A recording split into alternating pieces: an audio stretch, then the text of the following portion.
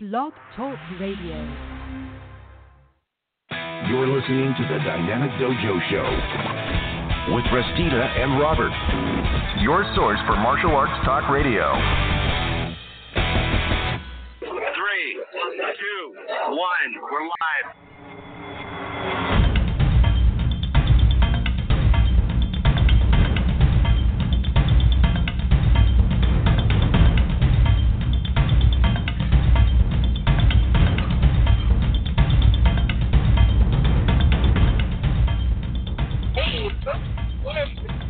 Robert of Dynamic Dojo Talk Radio. It is 25th, 2017, and as always, I'm joined here at the helm with my brother in the martial arts, Sifu Bob Deal.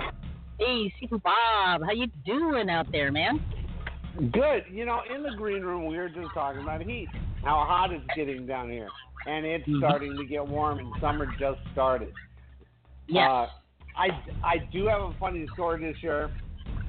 And I told you this today because I just thought it was funny. My wife actually laughed at it.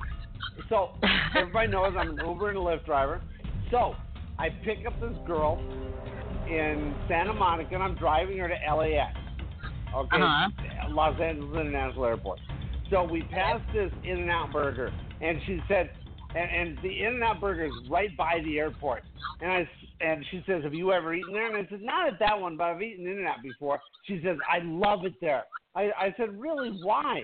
She says, because you can sit outside, eat your food, and the planes go right overhead.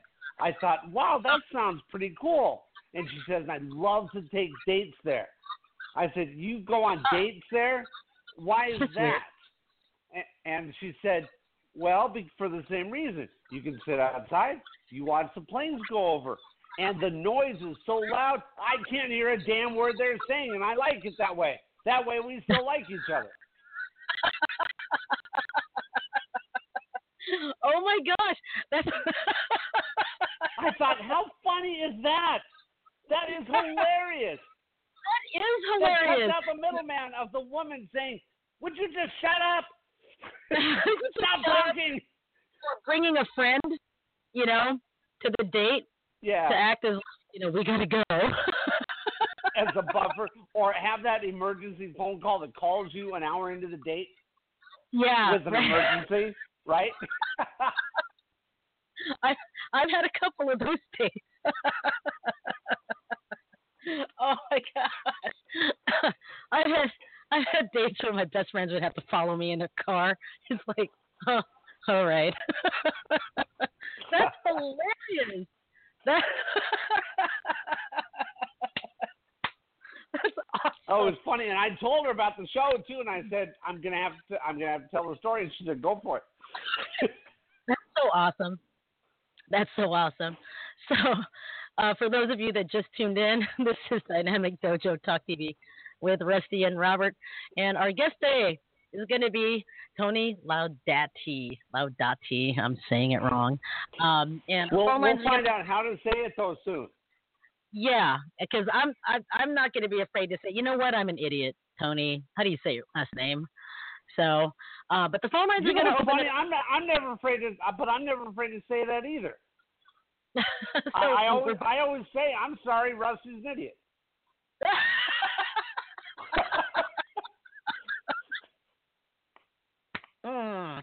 Okay,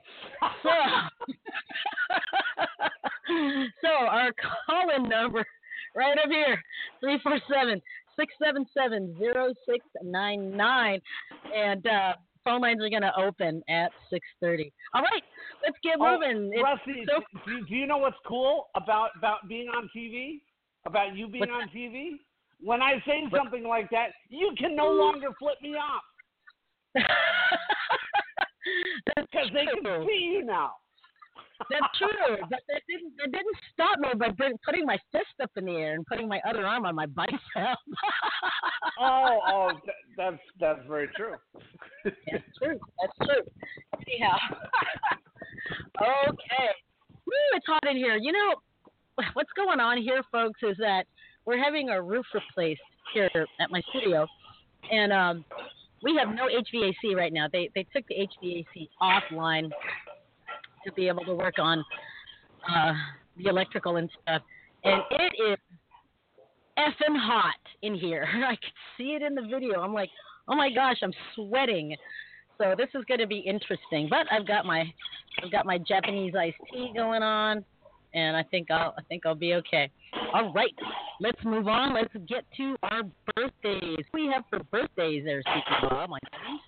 Oh, I do have to point out one thing. Now, I have this. I actually saw this on video. USA Hall of Fame, when I was blaming you for my receding hairline, my gray hair, and my high blood pressure, you held up like the peace sign and said, Bob, take one finger away. That's right. Because you didn't want to flip me off in front of 300 people. Yeah, that's right. I didn't want to do that. I just said, hey, just take that and take one finger away. Okay, so birthdays. On the 27th, we have Dr. Richard Bell. On the 28th, we have our good friend, stunt coordinator Joe Ordaz, and comedian and actor, guitar player, kung fu instructor Mark Hoadley. He's also on the 28th. Legendary martial artist Mike Stone, his birthday is on the 29th. A dear friend of mine, Lynn Jacoby, which is Sensei Hanshi's Scott Jacoby's wife. Her birthday is on the 1st. And a past guest with Mr. Art Camacho, Stephanie Gerard. Her birthday is also on the 1st. Oh, nice. Very cool. I've got some as well. Today, a good friend of mine, Marie Burns, is having a birthday. Also, Jenna Viludaki, and you already said, oh wait, no, you didn't. Michael E. Reed, a former inductee in the Masters Hall of Fame. On June 27th. Michael Reed, that's right. Yeah. And on June 27th, my niece, Kehlani Chin, is having her birthday. June 28th, Lee Wilcox, a friend up in Vancouver, BC, near Vancouver, BC. June 29th, my old and dear friend, not old age-wise, but we go back a long ways, Dawn Redbear. Her birthday's on the 29th. Jeffrey Dean Myers also on the 29th, as well as Tom Crawford.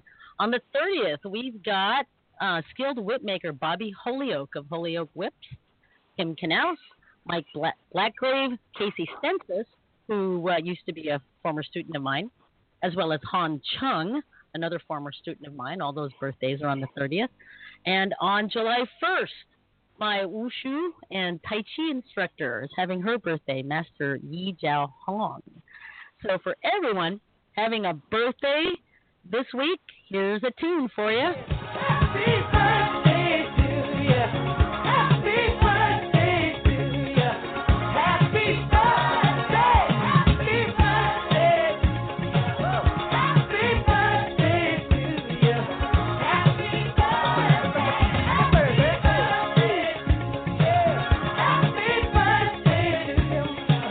Happy birthday. Happy birthday to you. Happy birthday to you. Happy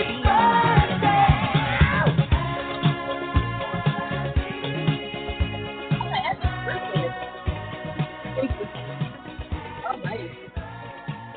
Woo. Hot.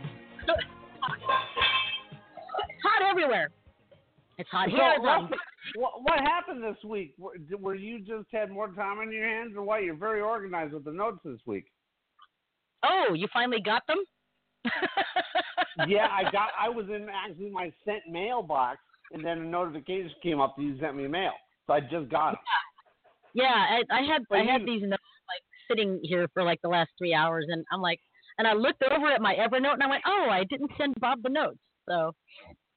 Well, Yeah. no, it's not just that. Usually when we get to birthdays, you're like looking on your Facebook calendar. Yeah. I had a couple extra hours this afternoon. I guess so. All right. Yeah. So let's get into announcements. Did you want to get into the Martial Arts History Museum July events, or shall I? Yeah, no, let's do July event. I'll do July. You do the next one. Okay, sounds good. All right. So I'm only gonna do. The first one then, right? Yeah.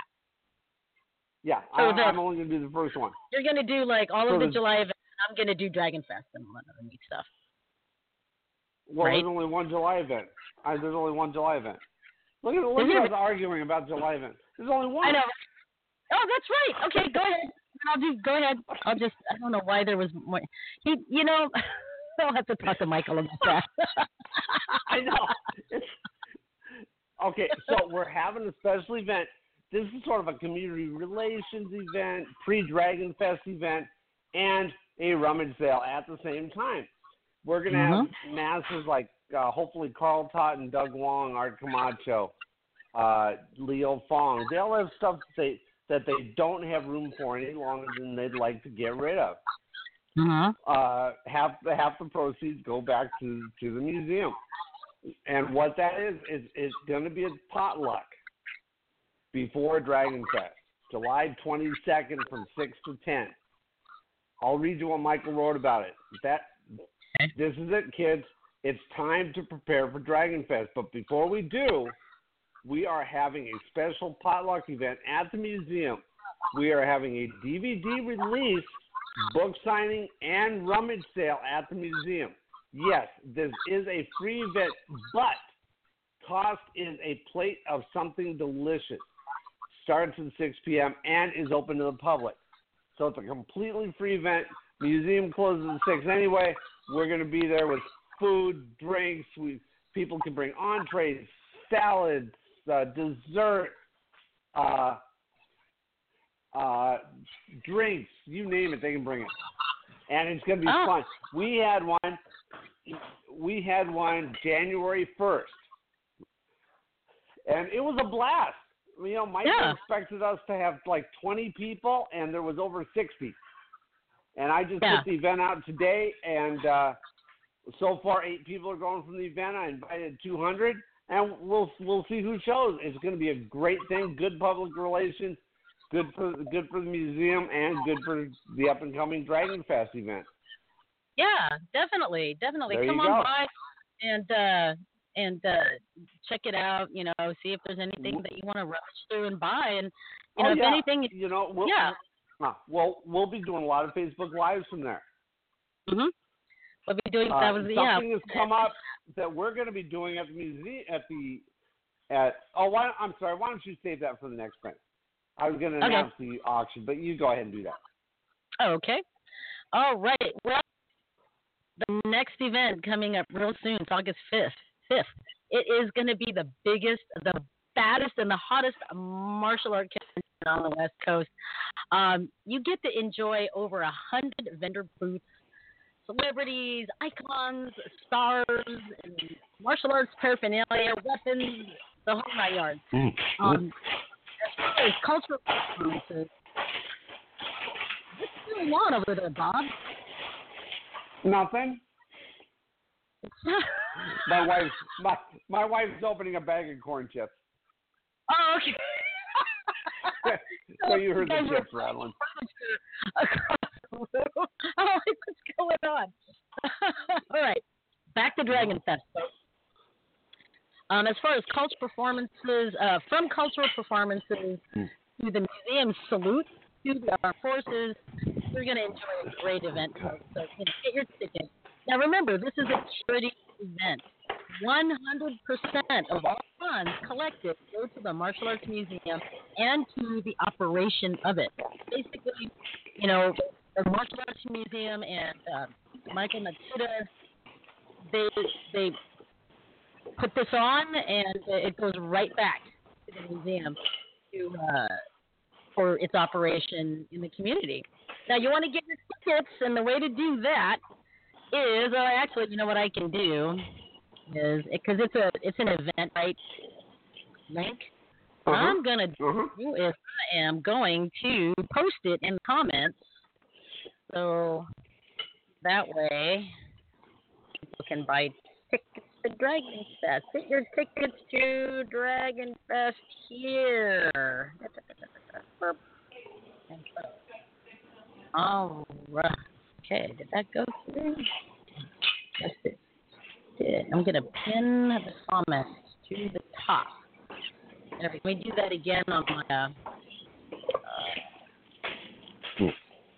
on my personal page. There's too many pages open on my computer. But That's nice. But you Now, also... remember, in case people are listening, they can go to DragonFestExpo.com. After watching, that's great. They've got your link, but they don't have it if they're just listening and not watching you. Yeah, DragonFestExpo.com. You can get them there. Now, also, it doesn't mention it in the blurb Michael had in the July and August announcements, but August 6th, there's going to be a video. What is it called? Like a VIP red, right? Get that right? You're breaking up. Well, it's funny. Jumper says there's an echo on your side. So. Anyway. All right. So on August 6th, the day after Dragon Fest, there's a VIP red carpet event at the Martial Arts History Museum with celebrities such as Cynthia Rothrock and Don the Dragon Wilson. Who else is going to be there, Bob? I forgot. Let's see. Oh, God, I had a list right in front of me, too. Oh, Ben Urquidez, Art Camacho, James Liu. That's who he's listed. So it's going to be a great event. That's only $5, but now you can't buy the VIP ticket without going to Dragon Fest. So it's $30 for Dragon Fest and $5 for the VIP. Yeah, that's it. But you got to get that ticket at Dragon Fest.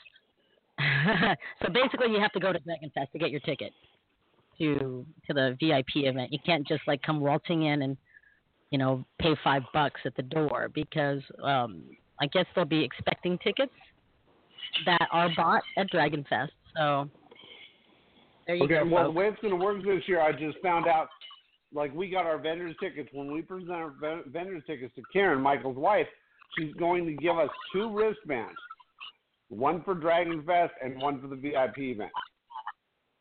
Okay. Makes sense. Nice. Awesome. So, and I think that's it for those events, I believe. Right? Oh, one thing for Dragon Fest, that there is no credit card payments for the event at the door. It's all cash. Ah, okay. There you go. All right. Very cool. All right. Well, I guess with that said, I think it's time to go to the health news. Where is my health news? There it is. Time to go to health news.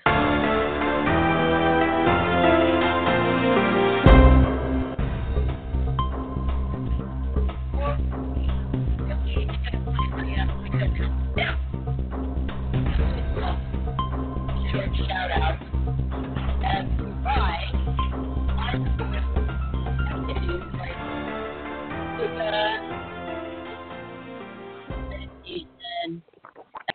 Even mindfulness walking are good for you. Now, I met some guy at a Starbucks out here, and he saw my World Tai Chi Day shirt, and he's like, "That's a World Day for that?" And I'm like, "Yeah, you've heard of Tai Chi, right?" And he said, "Yeah, that's the stuff that old people do." And I went,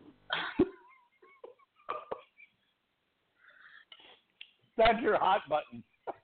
yeah, and that's my button right there. And I was just like, well, actually, you'd be surprised. I trained in China, and there were kids doing it, and they actually fought, and you'd look at it, and you think it's kung fu. And he's like, really? And I'm like, yeah. In fact, if you see old people doing it really well, they've been doing it a long time and can probably fight. But anyway, I just told him, yeah, I'm into mindfulness stuff. And he's like, oh, and yeah, he kind of walked away, and I went, okay, whatever. But this article is from Health Day, written by Robert Wright a reporter from Health Day. And he writes, relax your mind and then consider this. The physical and mental health benefits of pursuits like yoga, Tai Chi, and meditation begin in your genes. Begin in your genes. And this new review suggests this. The researchers reviewed 18 studies involving a total of 846 people to determine how the behavior of genes is affected by yoga, Tai Chi, meditation, and other mind-body interventions. The conclusion: such activities have been found to reverse molecular reactions in DNA that cause poor health and depression. Now, before everyone out there starts calling bullshit, okay, let me finish. Okay, let me finish. Okay, quote, millions of people around the world already enjoy the health benefits of mind-body interventions like yoga or meditation. But perhaps what they don't realize is that these benefits begin at a molecular level and can change the way our genetic code goes about its business, said lead researcher Ivana Burek. Burek is a doctoral candidate with the Brain Relief and Behavior Lab at Coventry University in Great Britain. And Ivana Burek says these activities are leaving what we call a molecular signature in our cells, which reverses the effect that stress or anxiety would have on the body by changing how our genes are expressed. Okay, let me finish. Simply put, mind-body interventions cause the brain to steer our DNA processes along a path which improves our well-being, Burek said in a university news release. More study, though, is needed to understand these effects fully and how mind-body interventions compare to other healthy activities and other dietary habits, she said. But this is an important thing to build on to help future researchers explore the benefits of increasingly popular mind-body activities. And these findings were published on June 16th in the journal Frontiers in Immunology. So there you go. Tai Chi, meditation, mindfulness exercises, Qigong, yoga, anything like that. Even just sitting for a second and going, I want to take a half nap before I go back to work. It's all good for you. All good for you. I don't know, Rusty. Oh. My family had an intervention. They didn't call it that. Oh, wait a minute. That might be something different. Yeah, they had an intervention to get away from you, right? Is that how that works? Right. That was yeah. Yeah. All right. Well, with our health news out of the way, let's move on to Bob. Weird news. All right. What do we got for weird news? Now, this was one of those weeks that I wish this thing was all video and you can see it, because I really wanted to share the ugliest dog in the world story. It was this mastiff that had jowls down to its chest, and but it was cute. I don't care how a dog looks; they're all cute. Aww. So this comes from Ohio. An Ohio couple was a little bit more generous with goodwill than they intended. They gave away a box of clothes. In that goodwill box, the workers found a duffel bag, and in the duffel bag was money. Workers first thought it was play money, but it was real. $100,000. What? Yep. They tossed in $100,000. Apparently, by mistake, Goodwill tracked down and returned it to the donors, who were not aware until contacted that they had given it away. It was the down payment for a house. And they left it in cash, and they left it somewhere. And wow, can you imagine? Like rummaging through all your stuff and going, where's your down payment? We're freaking right now. That would suck. If anybody else would have found that, they would have had a down payment on a house. It wouldn't have gone back to those people. It wouldn't have. Yeah, with that much money, it's amazing how greed certainly takes over. It's oh man, 100,000. Absolutely. This was found in a what? What? It was found in a duffel bag in a box of clothes that this couple given away to Goodwill. Wow. Yeah, right? It's insane. That's amazing. Crazy. Wow. Well, it's a good thing they got it back. Yes, absolutely. That would have been horrid. Yeah, that would have sucked. All right. And that is my weird news. All right. Well, let's move on to the entertainment news. All right. Well, this is about Disney and Star Wars. Star Wars was a big thing, but Disney, when they bought the rights to it, made it 10 times what it was. They had events at the studios with stormtroopers, and they had when the first one was released, they had a lightsaber battle in Pershing Square in downtown LA. Wow. It was the most amazing thing I'd seen. It was like a phenomenon come to life. So, Disney chairman Bob Iger has no doubt Ron Howard will bring the up-and-coming Star Wars Han Solo installment in for a smooth landing, and any bumps in the road will be quickly forgotten. TMZ got Iger out Friday at E. Baldy in Beverly Hills when a photographer asked some pretty good questions about Howard's chops in the genre. Iger laughed, says the truth, Ron could direct anything. Ron Howard and my brother went to school together. They were like 1 year apart in the 70s. Wow. As was reported, Howard is replacing directors Phil Lord and Chris Miller. Iger won't say if the flick will be delayed, but he says there are 3 elements that will guarantee success. Oh, right on. Well, and Ron is growing up in Burbank. He's been Grand Marshal for Burbank on Parade. And the reason I bring that up is not a friend of ours, but we've seen him around. James Hong was this year's Grand Marshal. Oh, really? Yeah, and it was pretty cool. I didn't know that. That's awesome. That is awesome. Neither did I until Jenny was watching the parade on our local cable station. Oh, right on. All right. Well, let's do this, folks. Let's go ahead and take a quick break. We're running a few minutes behind, but that's okay.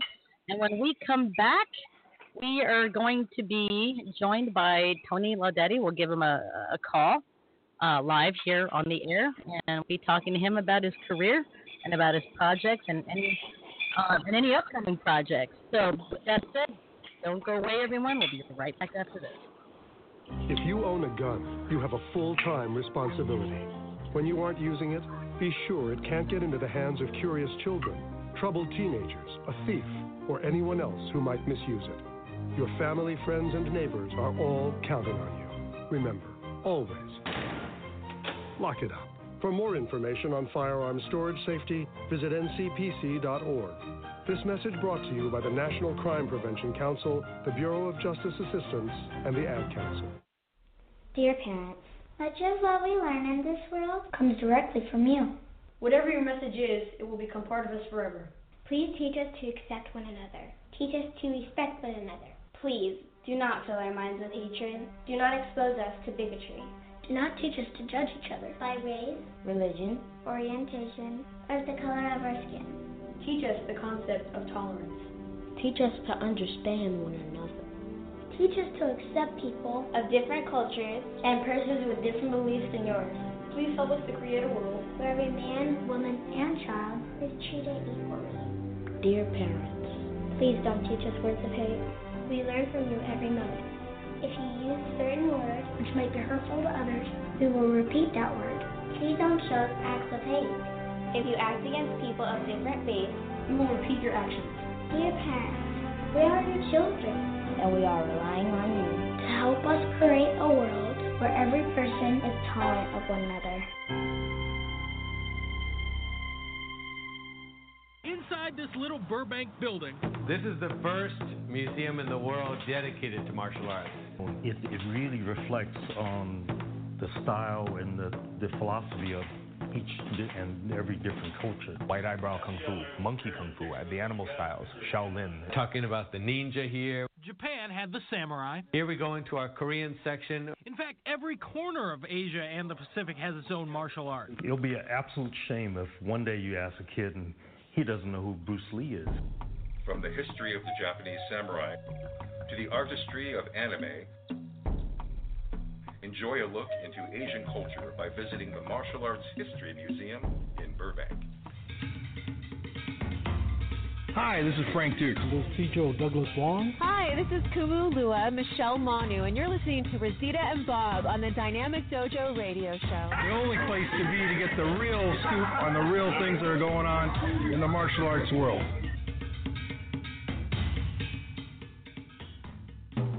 Do you have an idea for a guest or a topic that you'd like to hear on the Dynamic Dojo Talk radio show? If you do, you can email your suggestions and ideas to dynamicdojoradiohost@gmail.com, or you can also post it on the Dynamic Dojo Facebook page. You're listening to the Dynamic Dojo Show with Restita and Robert, your source for martial arts talk radio.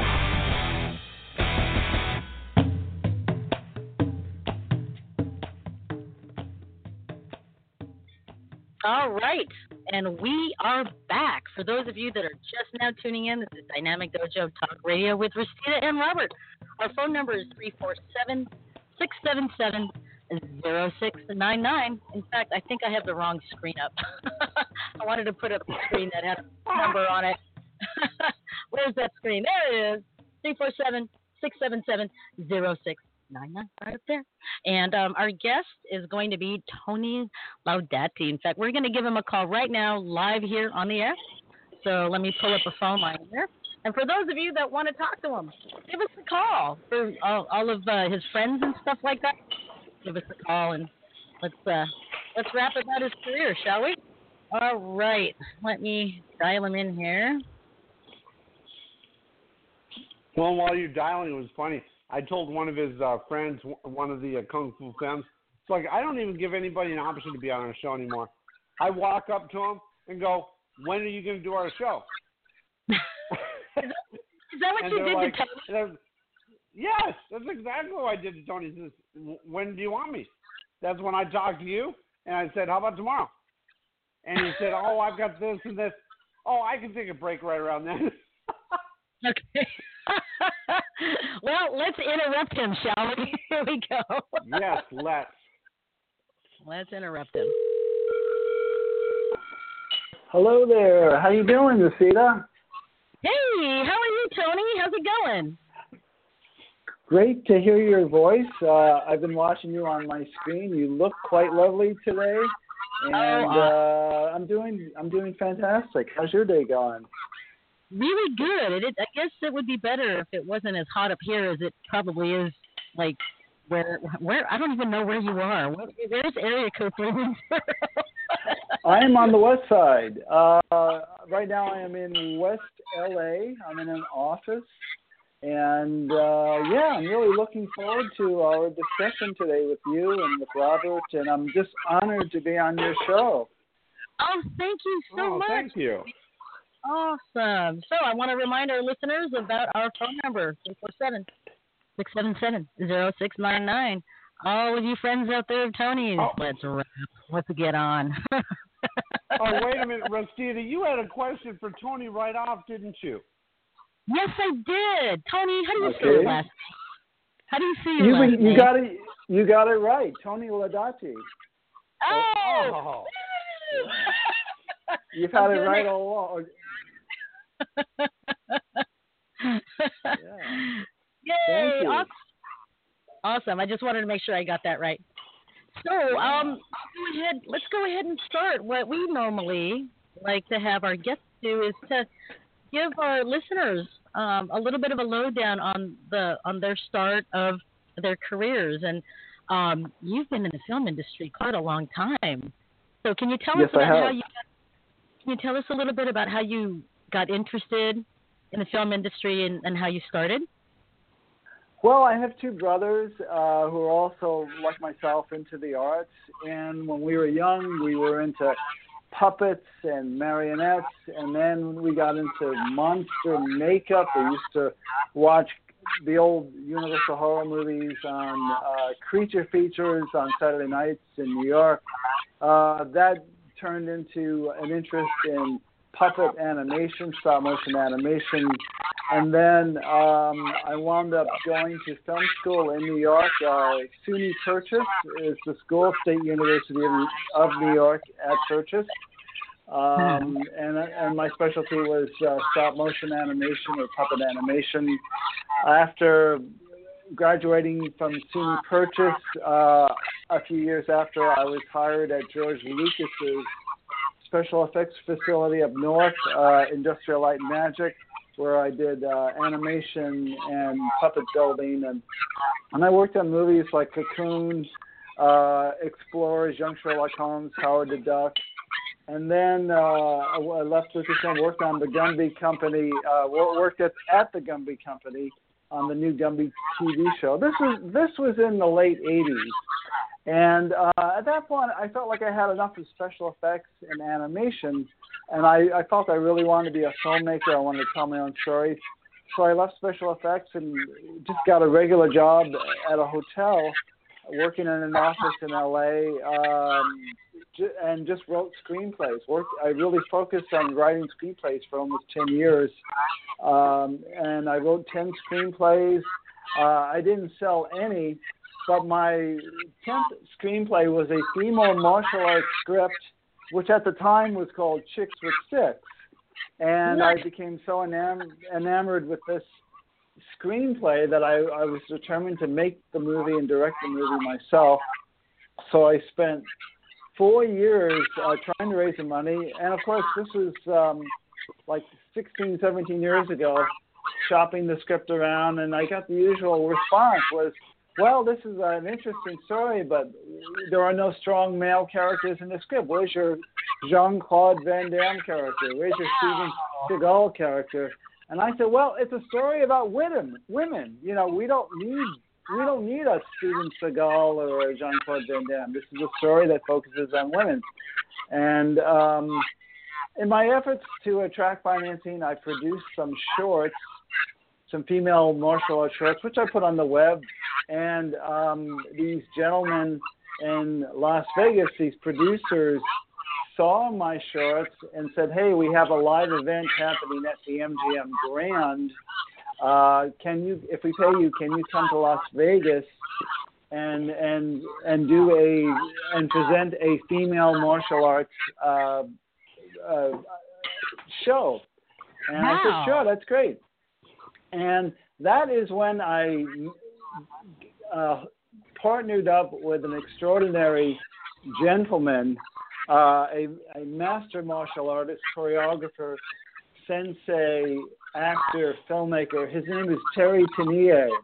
And Terry and I have been working together on Kung Fu Femmes for 13 years now. And Terry and I found 4 talented ladies, one who is a major stunt person now. We did the show in Las Vegas at the MGM Grand. It was only supposed to be a one-time thing, but when we returned to Los Angeles, I said, why don't we keep this going? Maybe we could become like the Pussycat Dolls of martial arts. We'll do these live shows. We'll perform at clubs, conventions, and festivals. And maybe somehow or another that'll attract attention to my script and my movie, and I'll get my movie made. Well, we spent, for the next several years, we just focused on live shows. We had a troupe of very talented, stunning female martial artists, dancers, gymnasts, and other performers. And we were just doing live shows for several years. And then when YouTube came around, I thought, well, maybe I really am at heart a filmmaker. Maybe this is some way of revisiting the script. And I started the Kung Fu Femmes web series, which is really based on what would come after the script. I didn't do any scenes from the actual script in the web series. I figured the web series will begin where the script leaves off. And Kung Fu Femmes, the storyline is basically that Las Vegas is now run by the Chinese mafia. Just as the Italians ran Las Vegas in the 50s, now the Chinese mafia have taken over Las Vegas. And to attract people to their casinos, they have these very flamboyant female martial arts kung fu shows in the casinos, and the shows are sexy and you know, just extraordinary to watch. But they're also very dangerous, and the mobsters recruit these girls who they find on the street or in jail, and they say, look, you know, you can make a lot of money, but it's dangerous, you know, because the fights are choreographed. But secretly, the mobsters know some of these girls are so emotionally troubled that the fights will become, you know, the real thing, and that's what they're anticipating. And one of the girls that are brought in is a girl named Tyler, who is the lead character of the series. She becomes a fighter, and then ultimately she becomes the leader of the troop, but she's trying to get her girls through this like indentured service where the girls can make money and do these shows and not get killed. And that's the basis of the script and also the web series. And the lead role of Tyler in the web series, we've done 10 webisodes. We've completed the web series. The lead role of Tyler is played by an absolutely amazing, talented, and just wonderful lady named Michelle Tomlinson. And Michelle Tomlinson has been working with Terry and myself playing Tyler in the Kung Fu Femmes web series since 2008. It's been a 9-year odyssey. And last night we had a screening of all 10 webisodes back to back. Michelle was there, Robert was there, Terry was there, a whole bunch of people were there, and we just had a great time, you know, watching all 10 webisodes on a big screen at the Martial Arts History Museum, courtesy of Michael Matsuda, to whom I am most grateful. And, yeah, so for the last 12 years, we've been productive in both live shows and in videos on YouTube. We have a Kung Fu Femmes YouTube channel. Nice. However, we stopped doing live shows about 5 years ago. We did live shows for 8 years, and we did about 50 live shows. We did a few more shows in Las Vegas. We did a show up in Sacramento, but mainly in Southern California. But they weren't proving to be cost effective, and I thought, well, maybe we should just focus on the videos right now. Because at one point, we were doing both. We were doing the videos and we were doing the live shows. Every Saturday, Terry and I would meet this troop of girls, and Terry and his wonderful trainers, Biddy Bates and Kei Suji, would train these girls. So some of them didn't know martial arts, or some of them were master martial artists, and some of them were still kind of new. Terry and his partners would train them, and then they would create the choreography. And all I did really was try to create scenarios in which Terry would inject his ingenious choreography. So, but in addition to the Kung Fu Femmes web series, which we've now completed, we've started a web series based on The Godfather, and it's called The Goddaughter. And we've done 2 webisodes of that series. The concept of The Goddaughter is that before he died, Michael Corleone, if you recall the character from The Godfather played by Al Pacino, has another daughter. He fathers another daughter just before he dies with his house maid. And she grows up and returns having grown up in Sicily, she returned to Los Angeles, trying to restore the greatness to the Corleone legacy. And another series we started is based on the Mr. Moto Japanese detective series that starred Peter Lorre. Most people under 50, I don't even know who Peter Lorre is. I don't believe they know who Peter Lorre is, but he was in Casablanca and Monty Falcon. Well, Peter Lorre started in his own Japanese detective series, and he was just as popular as James Bond back in the late 30s. And the series is called Mr. Moto. Well, I've started a web series, and we've only done one episode thus far, but we're going to get on to episode 2 in the fall, that follows the concept that Mr. Moto's great-great-granddaughter decides to follow in his footsteps and also be a detective, and her name is Miss Moto. So we have the Miss Moto series. And lastly, now our next project is going to be based on the Dirty Harry series, and it's called Dirty Marty.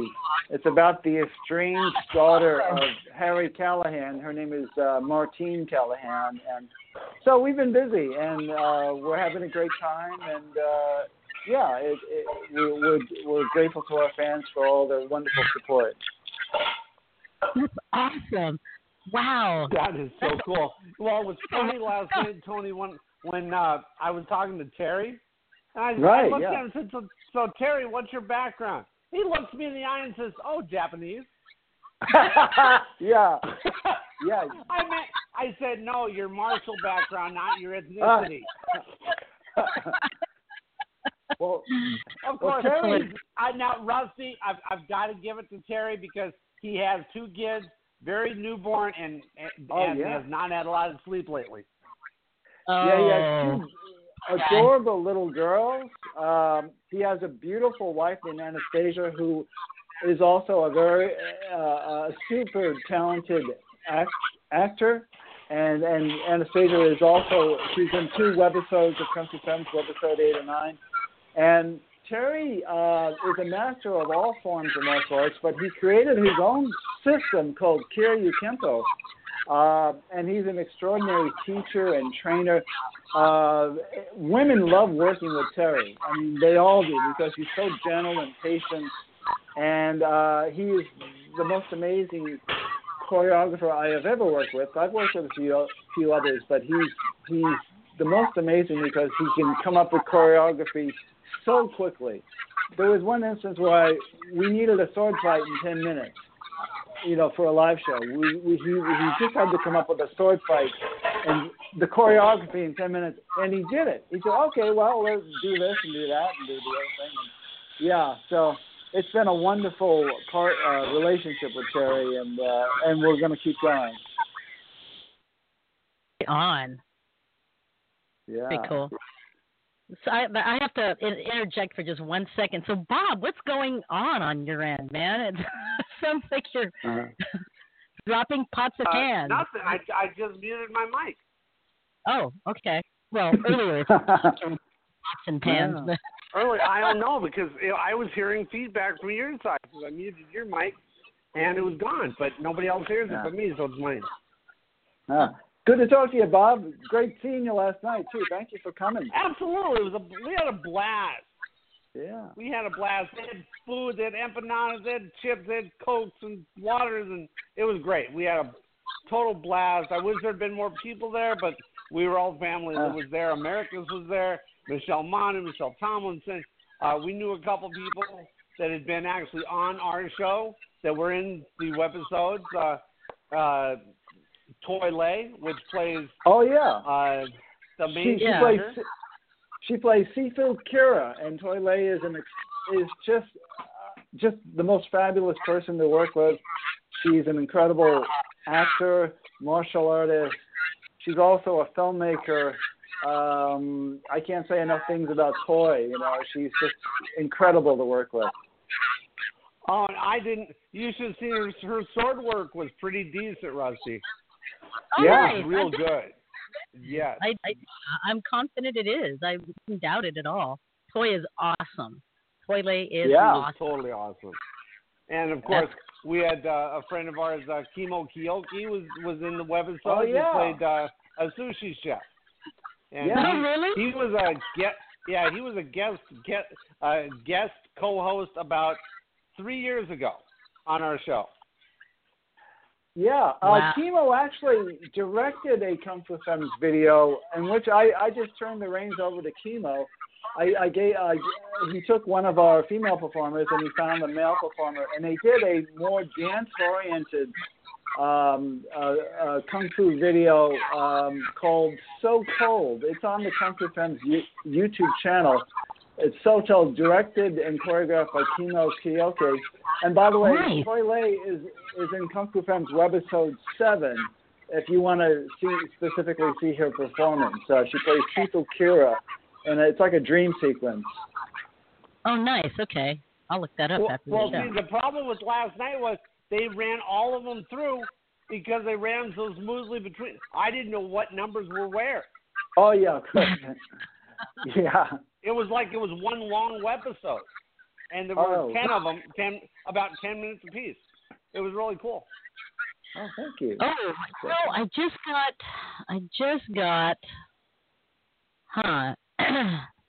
got a message that somebody tried calling 4 or 5 times since we brought Tony on. And, what did we say? No connection? What? That makes no sense. Okay. Let's see here. Hold on, folks. That makes no sense at all because you called me. Maybe they got the wrong number. Possibly. Maybe they transposed a couple numbers. Maybe. I don't know. I have to try something real quick, so pardon the intrusion here, folks.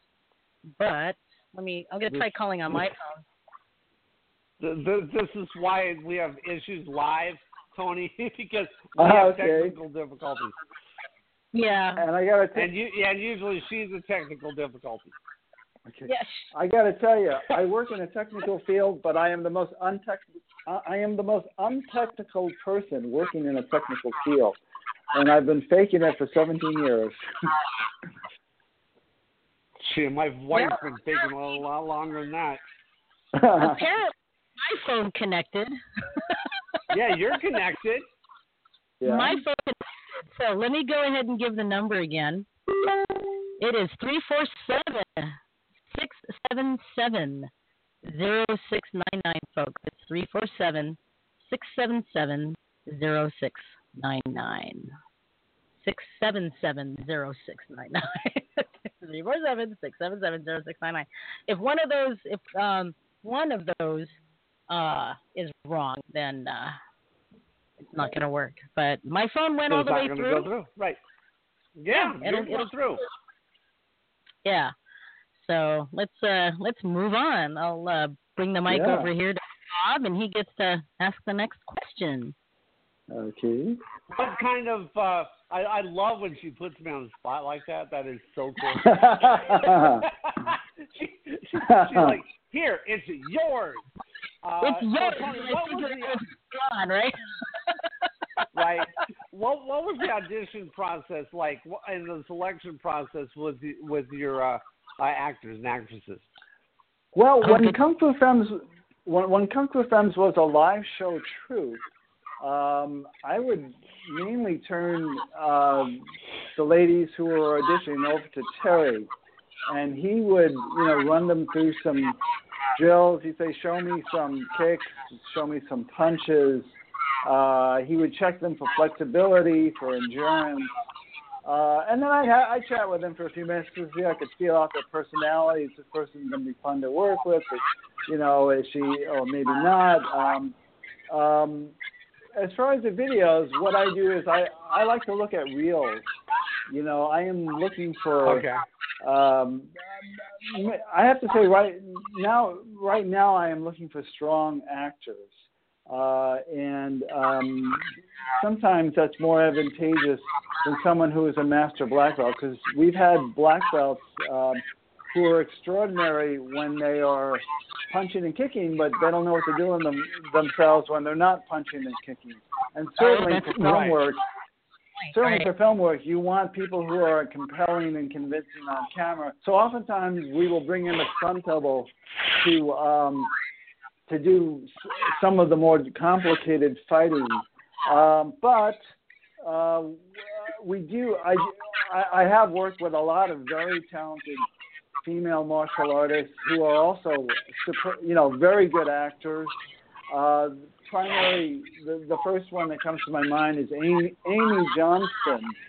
Amy Johnston is a new action star who has just come out in 2 movies that she stars in. One being Lady Blood Fight, which is now available on Blu-ray and DVD, which is a remake of the Jean-Claude Van Damme movie Bloodsport. And it's a re-envisioning of it with a female lead, Amy Johnston, and she's spectacular in that movie. And now she's now we can see her in a second movie called Female Fight Squad, and it's a completely unique story written by a very, very talented writer named Anastasia Davis, who I had the pleasure of having coffee with about a week ago.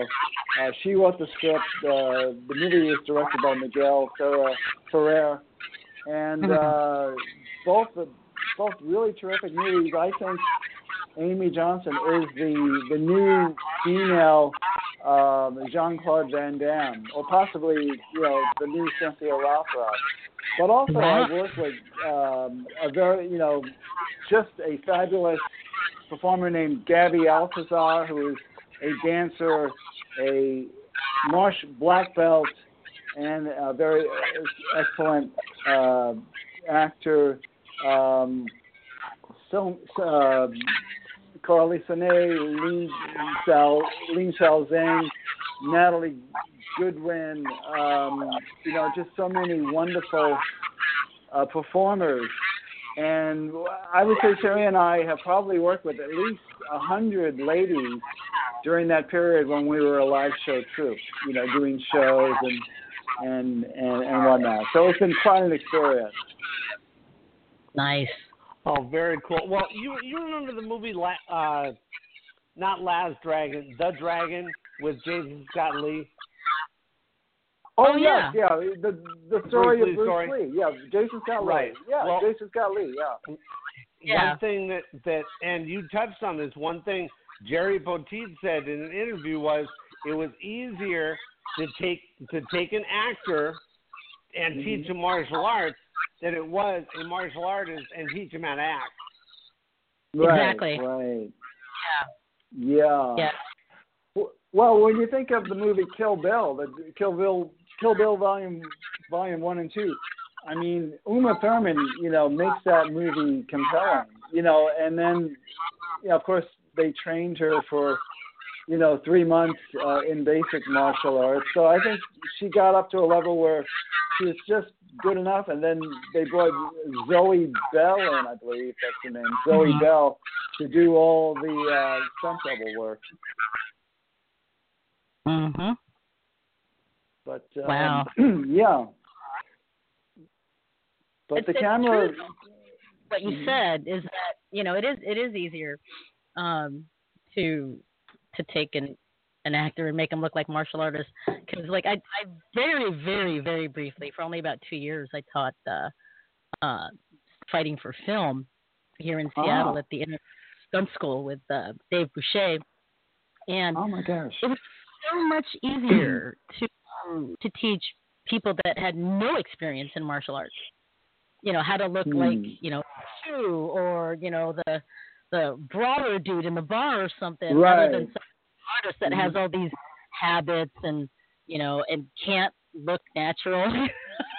Right. I'm just, you guys can do this. Come on, you guys can do this.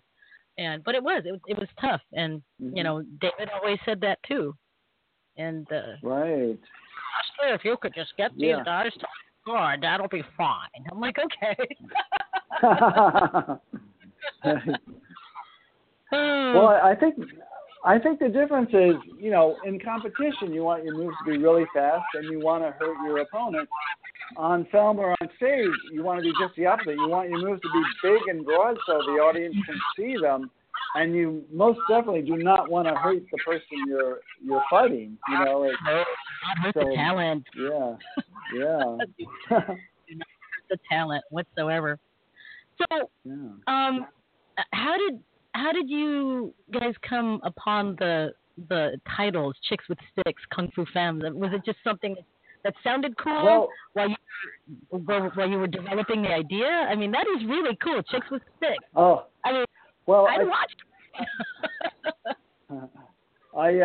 I caught so much flack for that name. People thought it was offensive to women.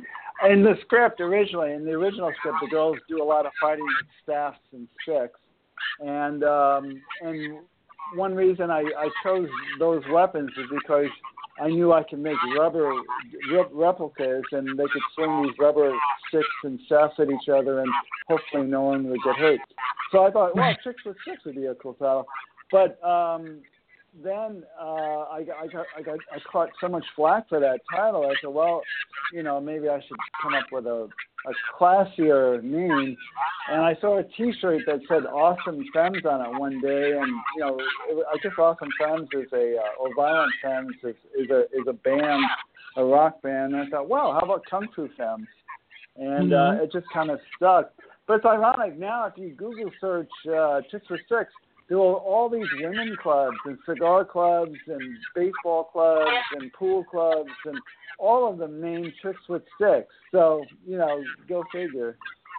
Yeah, and I guess as long as there are pictures of the chicks with sticks or stogies or bats or whatever, no one's going to bat an eye, right? Yeah. And, I was going to kind of like go into that and go, Tony, I bet you got some flack for that. If I would have saw the title, I'm like, I want to see this. That's what I would do. I want to see this. But then again, martial artist. So. And you're a stick fighter. Go figure. You're a chick with a stick. I think there is a hockey team called Chicks with Sticks, actually. Who's that? And yeah. That's pretty cool. Now, just out of curiosity, how often do the gals did the gals meet to practice? I mean, because that's tough. When we were a live show troupe, we were practicing at least once a week. There was a period for I think a year where we were actually meeting twice a week. During the week, we would meet either in a park in North Hollywood, or when winter came around and everything, and the grass was wet and soggy, I would rent space in a dance studio, and we would rehearse in a dance studio, and that got pretty expensive, every week or twice a week, rehearsing in a dance studio. Fortunately, I make a steady living in reality television. I'm an assistant editor, and it's steady work. So somehow or another, and I live in a rent-control apartment, so that also helps. But but we would rehearse at least once, sometimes twice a week. Sometimes in the evening before the show, and Terry would just, completely run the rehearsal, and, I think about a year after we started doing the live shows, initially we would meet just to rehearse, but Black Belt Magazine had their first festival. It was 2005 at Universal City, and Kung Fu Femmes performed 3 shows at that, and Terry we were relatively happy with the shows, but Terry said, you know what? The problem is these girls need training. They're all martial artists, but they're not trained the way I think they should be trained. So we started turning the rehearsals into not just rehearsals, but also a training session. So half the rehearsal time would be half the time of the session would be basic training with Terry and his partners training the girls, and then the other half would be devoted to practicing the routines that Terry would choreograph. Mm-hmm. So Nice. it was a lot of work, and got pretty expensive, with costumes and props and studio space and always food. I'm Italian, so I always like to have a lot of food around. And Nice.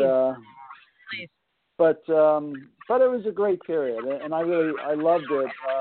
But after 8 years and 50 shows, I felt like, well, maybe we should focus on the videos where you have more control. And right. You can if something doesn't look right, you could do it again and choose a different angle and that type of thing. Yeah. Well, 50 shows, that's a long run. Thank you. for Las Vegas, I mean, because y'all know how it is in Las Vegas, folks. If the show doesn't you don't do it again. Mm-hmm. So 50 shows. I mean, that's awesome. That is so awesome. Now, regarding the training, was there ever a situation where someone had gotten injured and you'd have to go, oh my gosh, we have to do this show without this person, or we have to find somebody? Well, we have, there were a few injuries. Usually not before. I mean, we did have a couple of occasions where someone would drop out of the show, and then we have to quickly recast that person. I am always very concerned. My foremost concern is safety, and we never perform with real weapons. I've developed a technique of building rubber swords, rubber staffs, rubber sticks, rubber nunchuckers. I've got my own method of using nylon rod and foam rubber, and in the case of swords, silver mylar. Or sometimes you take a golf club and you cut the head off, and then you've got this nice long stem that you can use for like a straight sword, like a Chinese sword. Nice. Yeah.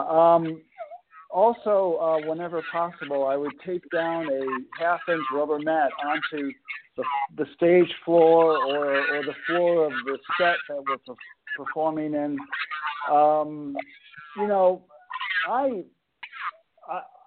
I do everything I can to prevent injuries. I mean, sometimes no matter what you do, maybe someone will get hurt.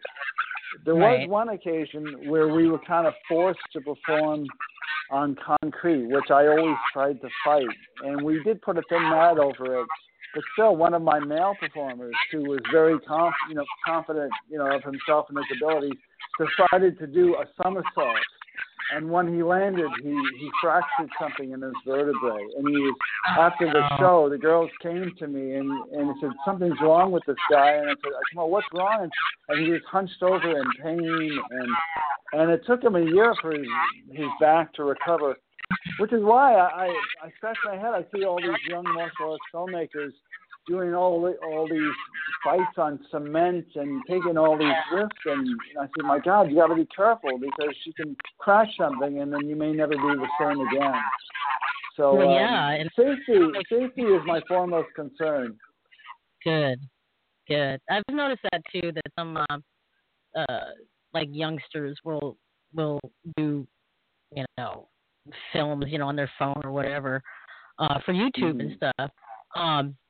And out of them, doing like XMA, nothing against extreme martial arts, but kicking and luckily a lot of these productions turn out okay and no one like fell on their head. But on the other hand, just seeing some of the stuff these guys are doing, like parkour with martial arts basically, and on concrete and jumping off stuff. It's like, oh my God, man.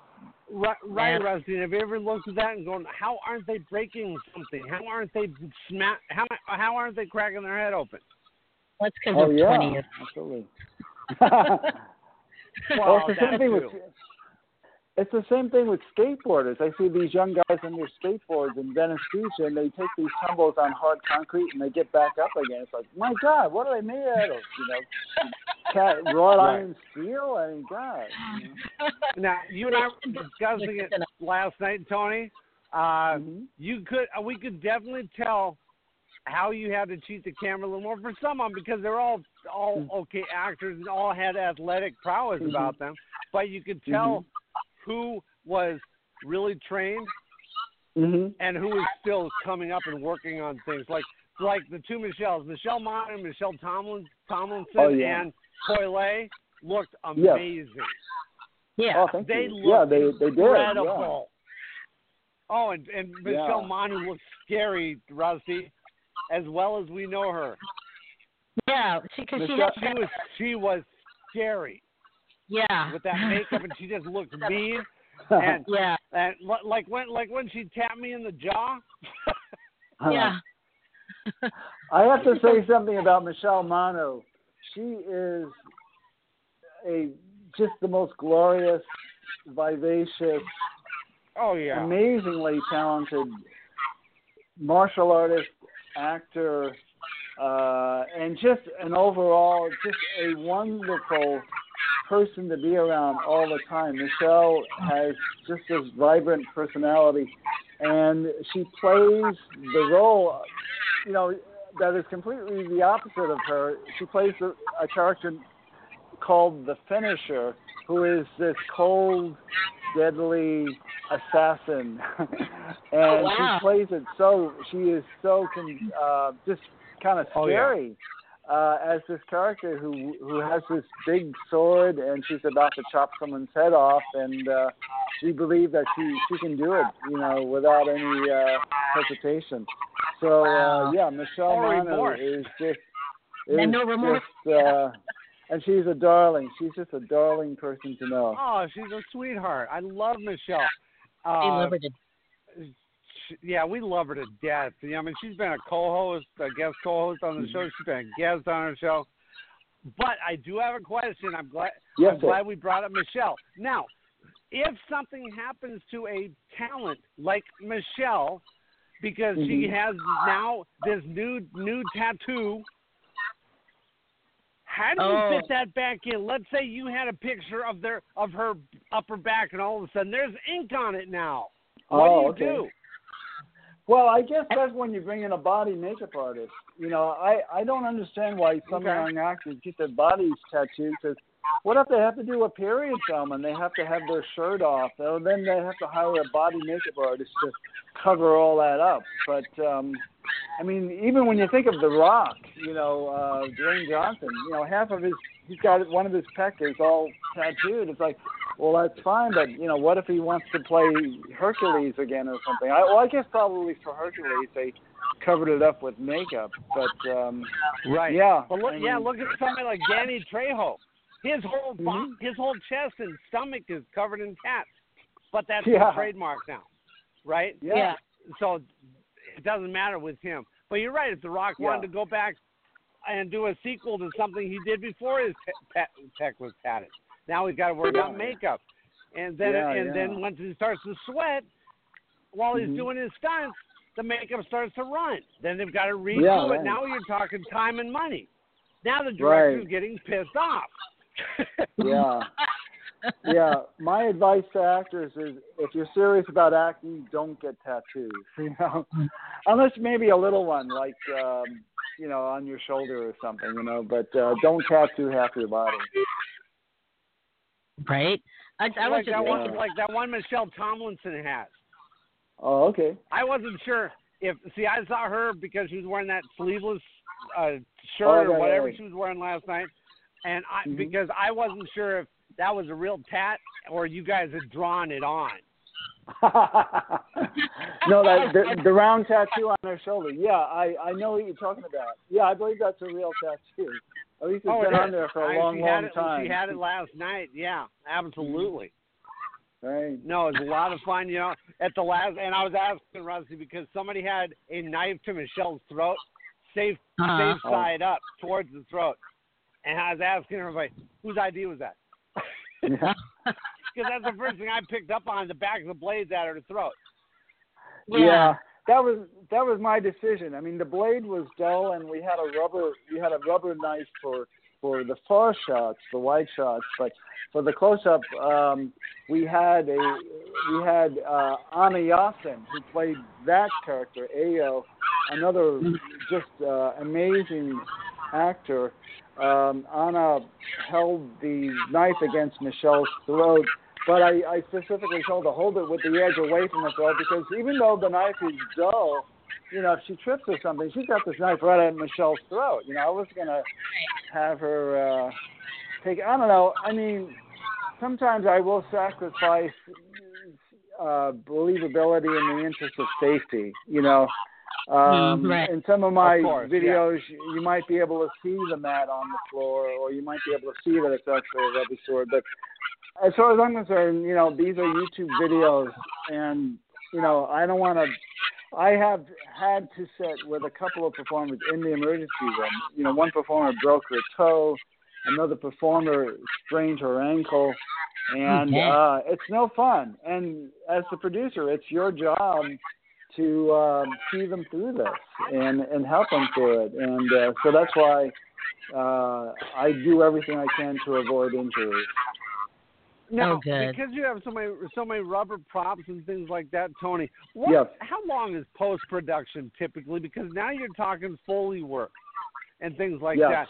How long does it take after everything's shot to do post on it? Oh, my God. The most recent webisode, which was webisode 10, it's hard to say in terms of time, because I work full-time as an assistant editor. I work 10 to 12 hours a day, sometimes longer. So that leaves maybe a couple of hours early in the morning and weekends. But I would say Kung Fu Femmes webisode 10 probably took at least 4 months.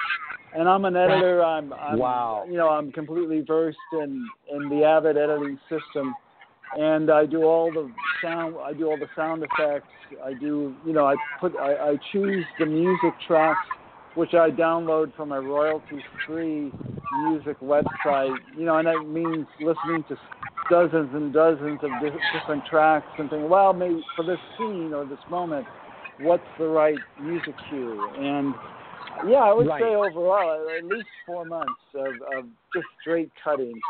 And very cool. Now, you know, Tony, we do have a couple callers, and this one I want to bring on specifically. Let's bring her mic up. Michelle, you did not hear the nice things we were saying about you, did you? No, not really. Okay. Because they were horrible things. We didn't say anything nice about you at all. Well, I would assume so, Bob. It is you after all, Mr. The best me. You know, just 2 people come up to me and tell me about the last comment you made of, oh, Michelle loves wood, yesterday. And we have Michelle Manu joining us. Yeah. You are right. Great to hear your voice, Michelle. Hello. Hey. What Thanks a great for joining. interview. I did tell that story, Michelle. I'm sorry. I know you did, because otherwise people wouldn't come up to me and say, oh, you love wood? God.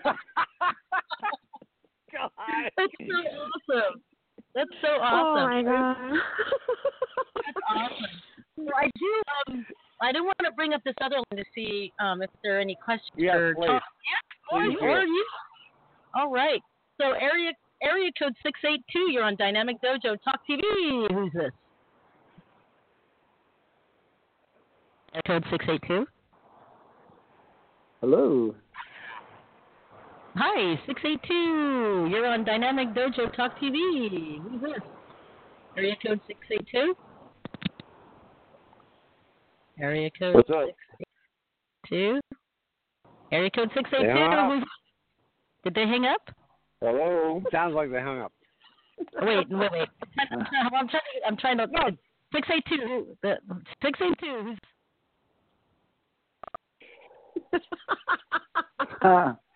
He won't answer. He's messing with you. Hello. Hello. Can you hear me?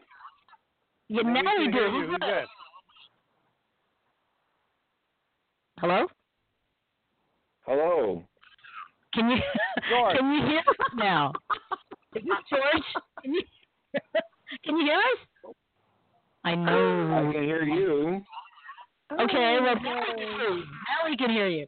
All right. Welcome Okay. aboard.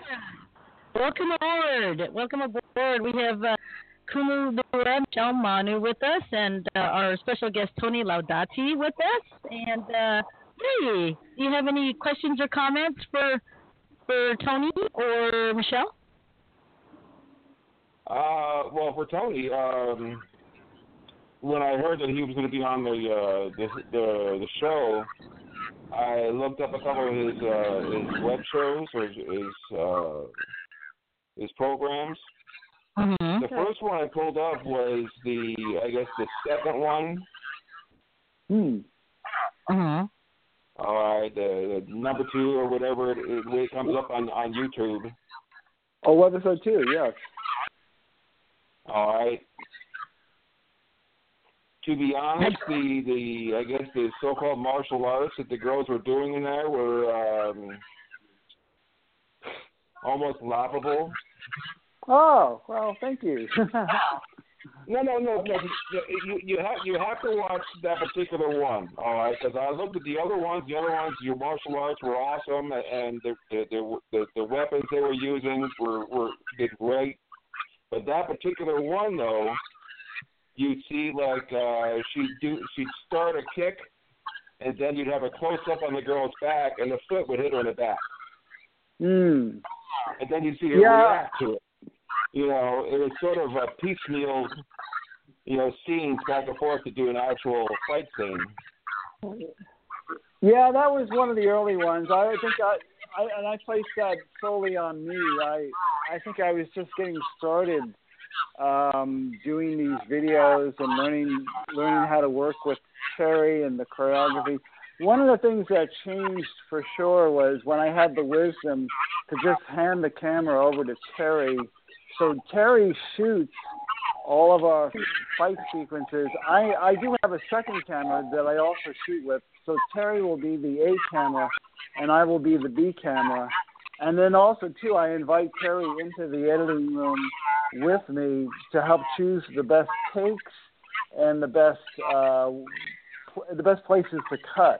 So that's the difference. Before then, I guess I smugly and dopily thought that I could, because I was a filmmaker, I could just do it myself. But not being a real martial artist myself, even though I did study karate years ago for about 6 months, but I never got past a white belt.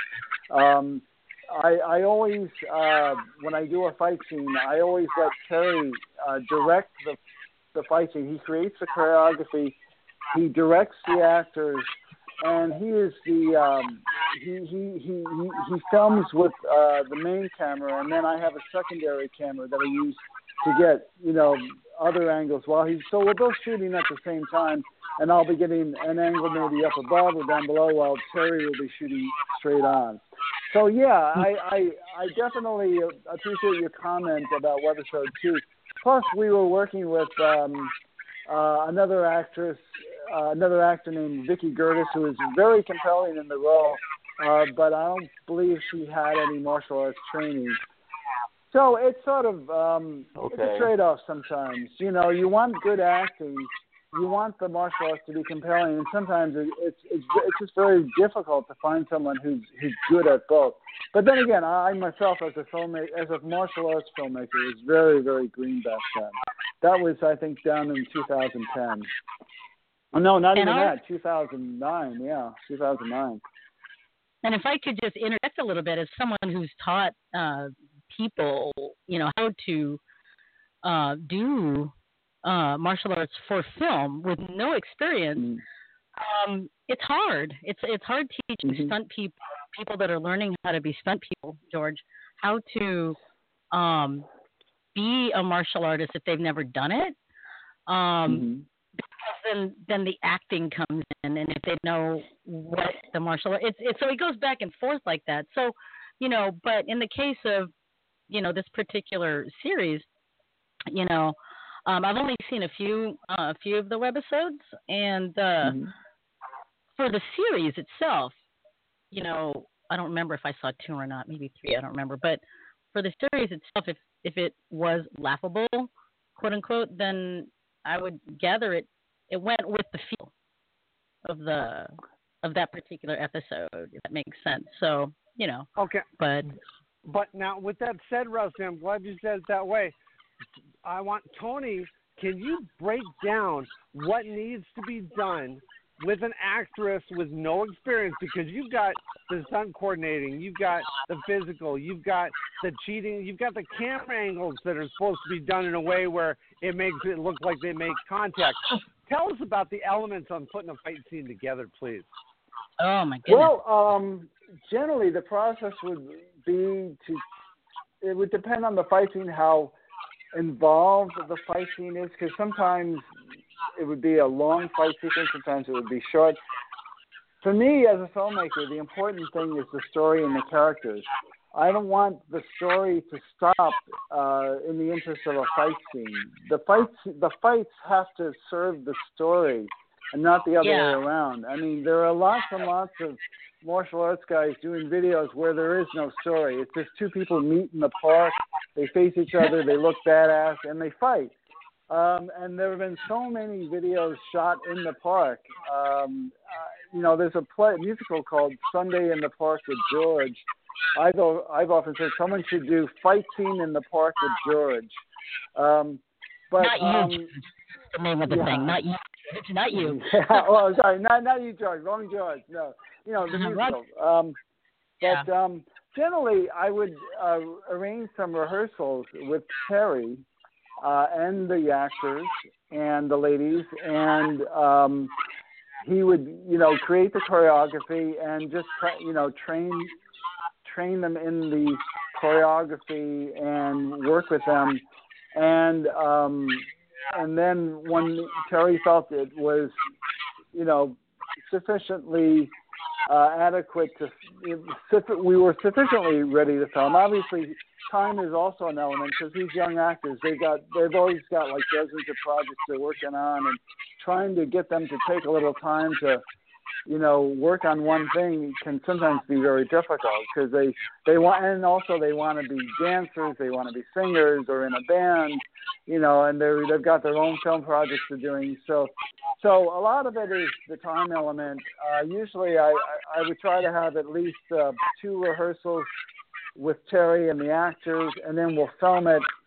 And then it's just a matter of using the filmmaking to overcome whatever inadequacies.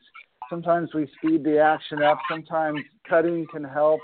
Sometimes just choosing a different angle, which is why it's great shooting with 2 or sometimes 3 cameras. If one angle doesn't work, you can go to another angle. But generally,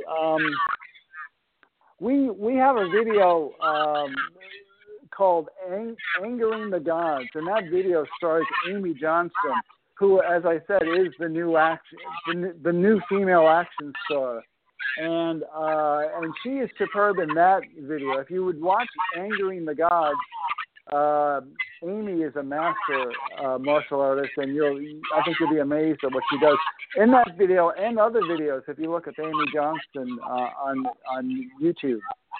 Mm-hmm. But yeah, it's kind of a compromise. I'm trying to do complete videos that have interesting stories, compelling characters, and amazing martial arts. And with each project, it's a little different. Sometimes with the goddaughter, the character isn't really a martial artist, but she can take care of business. Whereas in something like the Kung Fu Femmes series or Angering the Gods, then the highlight is the martial arts. Mm-hmm. Oh, Yeah, very cool, Tony. You're the hour you wanted to spend with us just got shot to hell because we have another caller. Oh. Rusty, can we bring on another caller, please? Okay. Yeah, sure. Let's go ahead and do that. That is, the 270 didn't press 1. So for anyone that calls, if you would like to speak live with us and our special guest, please press 1 so that way we know that you're in the caller queue. So until that line presses 1. And now they press 1. See how that works? Right. There we go. Area code 270-270. You're on Dynamic Dojo. Who's this? Hey, it's Janie. Hey, Janie. How are you? Hey, I'm good. I was actually just listening because you guys were a little choppy on the live feed, and it was a little difficult to hear, so I thought I'd just call and listen in. I didn't realize you guys would see me on the board. Oh, we see everything. Oh, man, that's just what I was going to say. Yeah. Cool beans. Well, actually, I was interested on wanting to know where I was able to view this film that he's, what is it, Kung Fu Femmes? Yeah. Yes. Well, if you go on YouTube and do a search for Kung Fu Femmes, you will discover our Kung Fu Femmes YouTube channel. And Kung Fu Femmes is not just a movie, not just a video, but it is basically an entity that has produced both live shows and videos for the web. And you can see us all. You can see all of our videos and 1-minute compilations of our live shows on our YouTube channel, which is Kung Fu Femmes. Oh, okay, awesome. I'll have to check Thank that you for your out. interest. Tony, Janie is a very, very accomplished martial artist. All right. Extremely accomplished. Look me up on Facebook, Janie, and send me a friend request. I'd love to check out what you're up to. Yes, sir. That'd be great. Nice, great talking to you, Janie. I want to talk to Michelle for a second. Michelle, Okay. what was it like doing Kung Fu Femmes with your experience? Because you're an extremely, extremely talented martial artist. My jaw still remembers you from a hit it took a couple of years ago. How was it working with the crew and doing what you need to do? Because you were the one with all the makeup that took hours to do. How was that? Well, at first I think, Bob, you like me today. So what's going on? That's the day. Don't get a big head. Well, I don't. So I arrived I think it was the day before I flew in from Chicago after teaching 16 classes in 2.5 days. And so I was exhausted. So when I got home, I unpacked my stuff from teaching, all my weapons, and then I packed for Kung Fu Femmes, which really, I didn't really know that we were going to be in such a warm environment, but it didn't matter because I had a tank top on anyway. But my call time was earlier because I did have to sit in the chair with a makeup artist. I had no idea what she was going to do to me. It was just sit down and let her work. And anything Tony asked me to do, I will do it. Then and now. And so I think I was in the makeup chair about 2 hours and 15 minutes. And then everyone started to arrive. Tony is truly amazing. He is a one-man show. He literally brings craft foods for us, the craft service. He picks all of that up before he comes to the location, sets up all the lighting and, the location, covering pictures, adding pictures, getting the furniture ready. And I watched all of that while I was sitting in the makeup chair. And then once we started filming, it was, Tony just moved us through. He was so great that he even let Michelle Tomlinson leave and had a stand-in for her. And it was just, in sequence. He's very organized, very purposeful. He knows already where he wants the cameras, and he's just a delight. He was working with professionals, too, so everyone knew to be quiet on set. There wasn't any kind of craziness that set us back, but it still ended up being like a 16 to 18-hour day. Wow. By the time I arrived, I was the first to arrive, and I was the last to leave. Tony was still there, obviously. He's the very last to leave, but out of all the cast. And it was just a great day. It could have gone on another 4 or 5 hours, and I would have been okay. Nice. Just was a delight to work with everyone and work with Tony and see him in action. And, the sword, I did have a real sword, but, he also makes these rubber weapons that look identical to what we use on screen. So, he really is about safety, which is really nice. And, before, that whole scene about me getting shot in the forehead, my big old forehead, he's like, Michelle, let's put the mat down. And I was like, no, you don't understand. If you put the mat down. And he was quite insistent in a very loving way. But it's like, if you put the mat down, I will hurt myself. I'm used to falling on asphalt and wood. And so I was really lucky that he didn't insist any further and allow me to slide onto the wood floor and act like I got shot in the head. Because I'm not used to mats, you know. So it was a wonderful, wonderful experience. I think all of the actors were very, they weren't Hollywood. They were very real. And Tony himself is like, with this last caller, the laughable comment, I wanted to interject, but at the same time, you know, I know that Tony can handle it. And just look at how graceful he handled that, you know, and he's not, you know, for someone to say I only took karate for 6 months, and then, you know, and he's a filmmaker, but he loves women and showing their strength and their power, and I appreciate that, and I was so grateful to be asked to fill in for the actress that couldn't make it. Well, thank you, Michelle. I can't wait to work with Tony again. And Tony, she is one of the toughest women I've ever met in my life. And she can handle a lot of stuff a lot of guys can't. I believe it. We went to see a movie, and I felt very safe walking on the street with Michelle. Michelle, you brought up something, though, which was interesting. Before you came on, we were talking about you specifically, about how actors may alter their bodies like you did with a new tattoo and covering it up if you have to establish a new shot. Now, how was it when you're sweating profusely and it's so hot? Did you have to go through a lot of makeup, touch up? Was it like running down your face? I've always been curious about that. Oh, it was like it was definitely over 100 degrees in the nightclub that we were shooting in, and you know, with the lights and everything. So yeah, definitely by the end of the day, I looked meaner in my role because all my beautiful makeup melted. I looked really crazy. I'm sure I didn't smell really great either.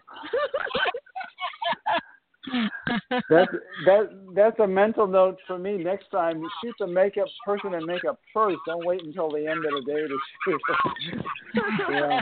I have a question. Yes. Do they still take on the makeup like they used to? I used to do a little modeling when I was like 15, 16, and I hated putting on the makeup because they just like give me mounds of foundation that I had to pack on. So are they still doing that? Oh, it was fascinating because I don't wear any makeup, so it was like a layer. It was like lotion, then a layer of powder, then a layer of foundation, then another layer of powder, then foundation, then layer, and then the color started. So yeah, it was a lot. Yeah, because I don't like makeup either, but yeah, that was a rough start. Well, now Michelle or Tony, maybe this is a question for you. Wasn't Michelle the only one who wore that amount of makeup throughout the series? Yeah. Well, in that webisode, that's a special character. Normally, I don't bring a makeup artist in. I just allow the actors to appear as they are, you know, to a natural. I mean, there have been some occasions where someone had to look particularly glamorous, and I would hire a makeup artist to come in and do beauty makeup. But I have found, just me personally, and this is just a layman's point of view, that just hiring a makeup artist to do beauty makeup, most of these actors, most of these ladies are already proficient makeup artists themselves. They know how to make themselves up. So usually I'll just bring a makeup artist in if it's a special kind of makeup. And in the case of Michelle Manor's character, the finisher, we wanted her to be scary. You know, we wanted her to have, you know, an Asian-oriented makeup that sort of looks like Chinese opera, but is harrowing to look at. That the minute you see her, you know, we're in trouble now. You know, this woman is capable of awful things. I say that when I see her with no makeup. Yeah.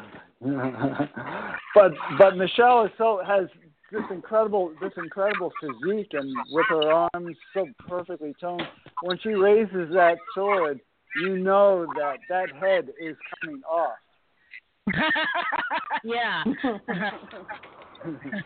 Oh, I know, right? Do it. Yes, absolutely. She did that part real justice. It was amazing when I saw it last night. Yeah.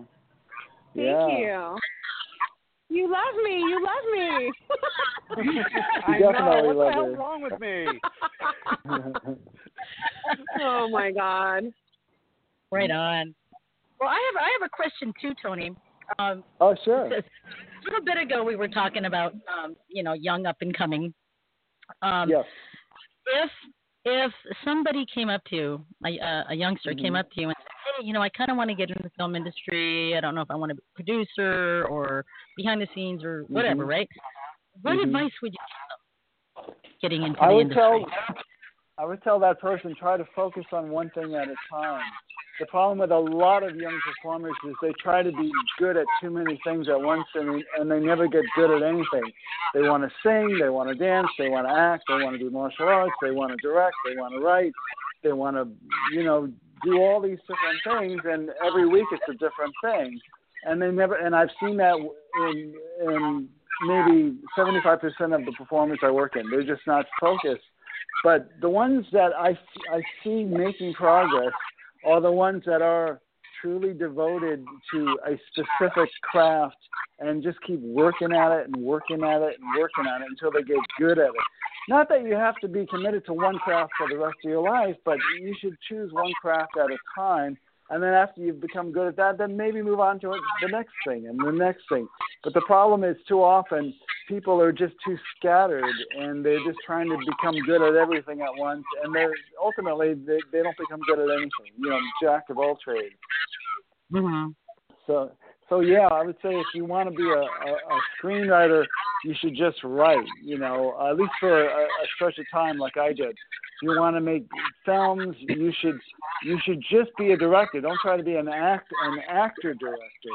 Right. If you want to be an action star, I would say maybe spend 50% of your time in the dojo, but another 50% in an acting studio, because it's the acting that matters too. An excellent example is a movie that came out several years ago called Haywire, and it starred the female mixed martial artist, I think Gina Carano. And yes. I actually thought she was quite good, but that's an example of someone who was a superb martial artist, but somewhat limited as an actor, and the movie really didn't take off. And it was directed by a major director, Steven Soderbergh. So it can't just be, kicking and punching. You have to be able to be convincing when the camera is like 3 inches from your face. Right. Awesome. Great advice. So you hear that? Yeah. Youngsters out there wanting to get into the industry?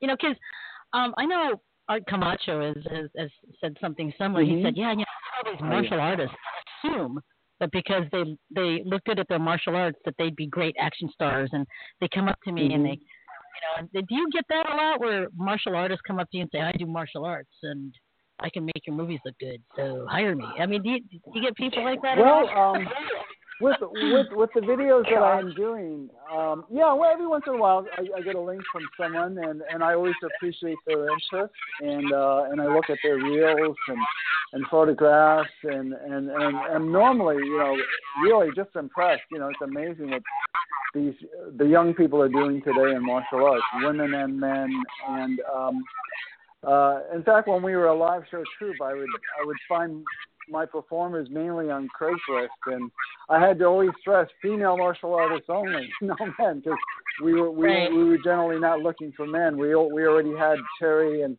his partners to fill the roles of the men who were performing.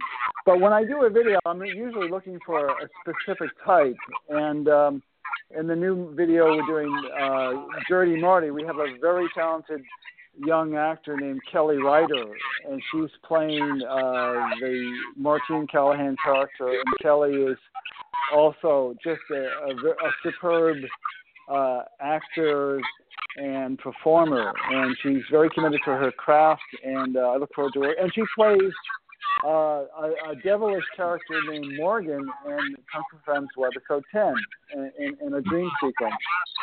So, I think when you look at actors like Meryl Streep and Amy Adams, and we're talking about the greats. They focus on acting. Meryl Streep performed 40 theater productions while she was studying acting at Yale. You got to really. And John Wayne did 70 low-budget westerns before he did Stagecoach.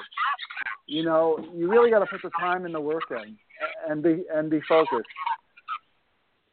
Mm-hmm. Yeah. Right on. Well, we are running out of time. Okay. We're running out of time. So, Bob, let's start with Bob first. Do you have any last comments or questions for Tony? Oh, God. What did I say about her always putting me on the spot like this? No, he answered them very well, and Michelle was a delight as always. Oh, God, there I go. I really have to stop that shit, Michelle. You might get a happy potion today or something. I know, God. This is like be nice to Michelle, but it's only an hour. I can persevere an hour. Because even though Tony said something about ladies, all I thought was, well, he wasn't talking about Michelle, but I never said it. And there we have it. The potion is off. I'm back. And he's back. No, I don't have anything else. All right. George, well, do you have any other questions for Tony? Are you talking to me? Talking to George. George, do you have any questions for last minute questions for Jory? For Tony? I can't talk today. Hello, George. And what about Jamie? Jamie, do you have any last questions for Tony? So, what's next on your plate? Do you have another project coming up? Yes, it's called Dirty Marty, and it's a spin-off of the Dirty Harry series starring Clint Eastwood. So you're going to see a woman handle a .44 Magnum, and that should be a lot of fun. I've shot one of those. Yes, those are fun to shoot, by the way. I took Kelly to the LA Gun Club about a month ago, and had her shoot with both a 9mm Glock and a .44 Magnum, because she'll need to simulate shooting with both in this next video. Awesome. Nice. Yeah. Very cool. And what about Michelle? Bob, be quiet. I just really want to say, if you can't tell already, how genuine and non-Hollywood Tony is. I just am so grateful for him and who he is and how he maintains his kindness and being true to what his craft and the way that he accomplishes it. And there's going to be great things coming from Tony, and I'm just grateful to know you. Same here. Likewise, Michelle. You are a joy to know, and after next weekend, let's hang out again. It's always great fun catching up with you. Yeah, always. Yeah. Right. Well, and I'm glad you said that, Tony. Or I'm sorry, Michelle. That you have worked with some not so nice producers and directors in the past, and how was that for being PC? And Tony Barry, I'm proud of you. I'm so proud of you. And Tony is definitely, just meeting him and talking to you, and he's definitely not one of them. No. Well, thank you. Genuine, talented, and and he leaves a lot in Terry's hands, which is great. Even though he's the producer, Terry has a lot of say. And Terry was a great guy, and you can see his influences. Just an amazing choreographer. Yeah. Absolutely. Very cool. Yeah. How about you, Rusty? Do you have any last-minute questions or comments for Tony and Michelle? So, Bob. Just the last-minute one. it's like when you're developing an episode. Now, do ladies? Does the characters of the ladies change from episode to episode, or is it the same? You know, well, does the crew and do the weapons change, or how do you? I guess how do you figure out what weapon goes with who and what does what? who's got the skill? Well, when we were a live show troupe, I would develop either routines for the stage or videos that we would do based on the talents of the particular ladies who were in the troupe at that time. So if someone was not really a really seasoned martial artist, but a fantastic dancer, I would create a routine or a video that would more or less highlight the dance talent rather than all out martial arts. But right now I'm just following my muse. I did Miss Moto because as a kid my brothers and I used to watch Mr. Moto. Because I'm Italian, I have a natural affinity for The Godfather, and I grew up loving Dirty Harry. But all of our videos will be female-oriented, and we'll have some action in them. Dirty Marty will be the first video that actually won't have any kung fu in it. It's just a lot of shooting. But the next video, Miss Moto, will have fighting, and so I'll be looking forward to working with Terry again on that. But nice. The videos that you see, when you look at our videos on the Kung Fu Femmes YouTube channel, you'll see a wide variety of storylines and characters. Some of the videos are part of a web series. Some of them are just what we call standalone videos that are just one video. We have a couple of James Bond type videos, From China with Love and another one called Dr. Nguyen, that are sort of like a takeoff on James Bond, or sort of inspired by James Bond. So yeah, nice. Yeah, very cool. Well, on Dirty Marty, Tony, are you going to portray her as a Dirty Harry with the one-liners that have become iconic, that sort of thing as well as the tough with the look like Clint Eastwood had? Well, the storyline is that she has grown up being the estranged daughter of Dirty Harry, that Harry is her father, that he wasn't very present in her childhood, and she always sort of grew up resenting that, but she winds up becoming a detective anyway. And then she learns that Harry has passed away, and he has bequeathed to her his .44 Magnum, which initially we assume she's not going to use or whatever, but in a shootout, when her own gun, when she loses her service pistol, she digs into her purse and she pulls out the .44 Magnum. Boom, boom. And then we close with her, hopefully, if I can do it, scattering Harry's ashes over the Golden Gate Bridge. So it's sort of her coming to terms with the fact that Harry was her father, but for maybe practical reasons, the fact that he always had a price on his head and mobsters were always out to get him, he kept his distance most of the time during her childhood. So it's storylines at that, interesting characters and storylines, that I would like to keep doing. Very cool. Now, my absolute last question for you is, yes, sir. What about the logistics that you have with shooting? Like, you may have problems with scattering ashes off the Golden Gate Bridge. Have you encountered problems with permitting or city issues, that sort of thing? Oh, well, the absolute hardest problem with the type of filmmaking I do, which I call YouTube filmmaking, because there's very little money. We do not operate on a shoestring budget. It's more like dental floss. And or a toothpick. Yeah, something like that. The hardest part is costume finding a and location. dental floss? Yeah. The hardest part is even more than finding talent is locations.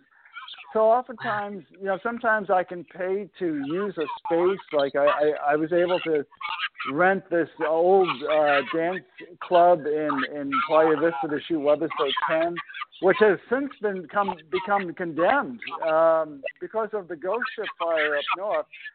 That club is now officially closed down. But other times it's totally guerrilla filmmaking. We sneak onto locations with no permit because they're too expensive. You know, you have to get insurance and all that, and they'll probably say no anyway if you ask. So we will go onto a location. We'll get our wide shots or master shots first, and then hopefully we'll be able to shoot unimpeded. But sometimes after 50 minutes, someone will come by, a security guard or an officer, and will say, look, you can't shoot it. You don't have the permit. But if we have the master shot already filmed, then we can shoot the close-ups at a nearby location that kind of looks like the same place but isn't really. And that's the challenge, though. Finding locations to shoot where you don't have to pay millions of dollars, you know, for rentals and permits. Because anytime you tell someone you're shooting, right away they think you're Paramount Studios, and they want, you know, they want to hit you up for a lot of money, you know, which I don't have. Yeah. Right. So it's definitely challenging. Right. All right. Well, we're almost out of time. Okay. So anyone else have any last-minute questions or anything? George, are you still there? Do you have any last-minute questions before we have to sign out, bud? Well, I was going to say earlier that you were talking about finding actors who have either stunt experience or martial arts experience. And I remember when they did the movie Miracle about the U.S. hockey team that played the Russians in the Olympics in 1980. Oh, yeah. They went to Boston and Minnesota to find hockey players who could act, but then they had to go to L.A. to find actors who could play hockey. Right. Right? Yeah. Yeah. Absolutely. Yeah. Awesome. Yeah. That's right. Well, thank you. Oh, go ahead, Tony. Thank you for the privilege of being on your program, Rosita and Bob and Michelle. It's been just such a joy speaking with you all, and I look forward to seeing you at the Dragon Fest convention this coming August. When are you going to see Rosita in one of your webisodes?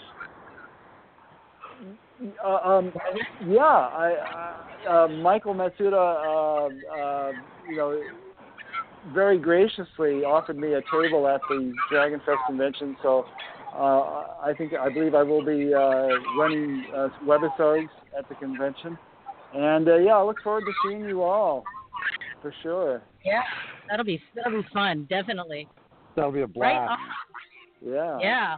Thank you so much, Tony and Michelle and everyone else called in, and definitely thanks to you, Bob, for being a cool co-host on yet another cool episode of Dynamic Dojo Talk TV. So with that said, everyone, stay tuned on the Dynamic Dojo Talk Radio page for next week's subject or guest. Until then, see you next time. Bye, everybody. Bye, Bye-bye. Good night. Take care, guys. Take care, everybody. Bye. Bye.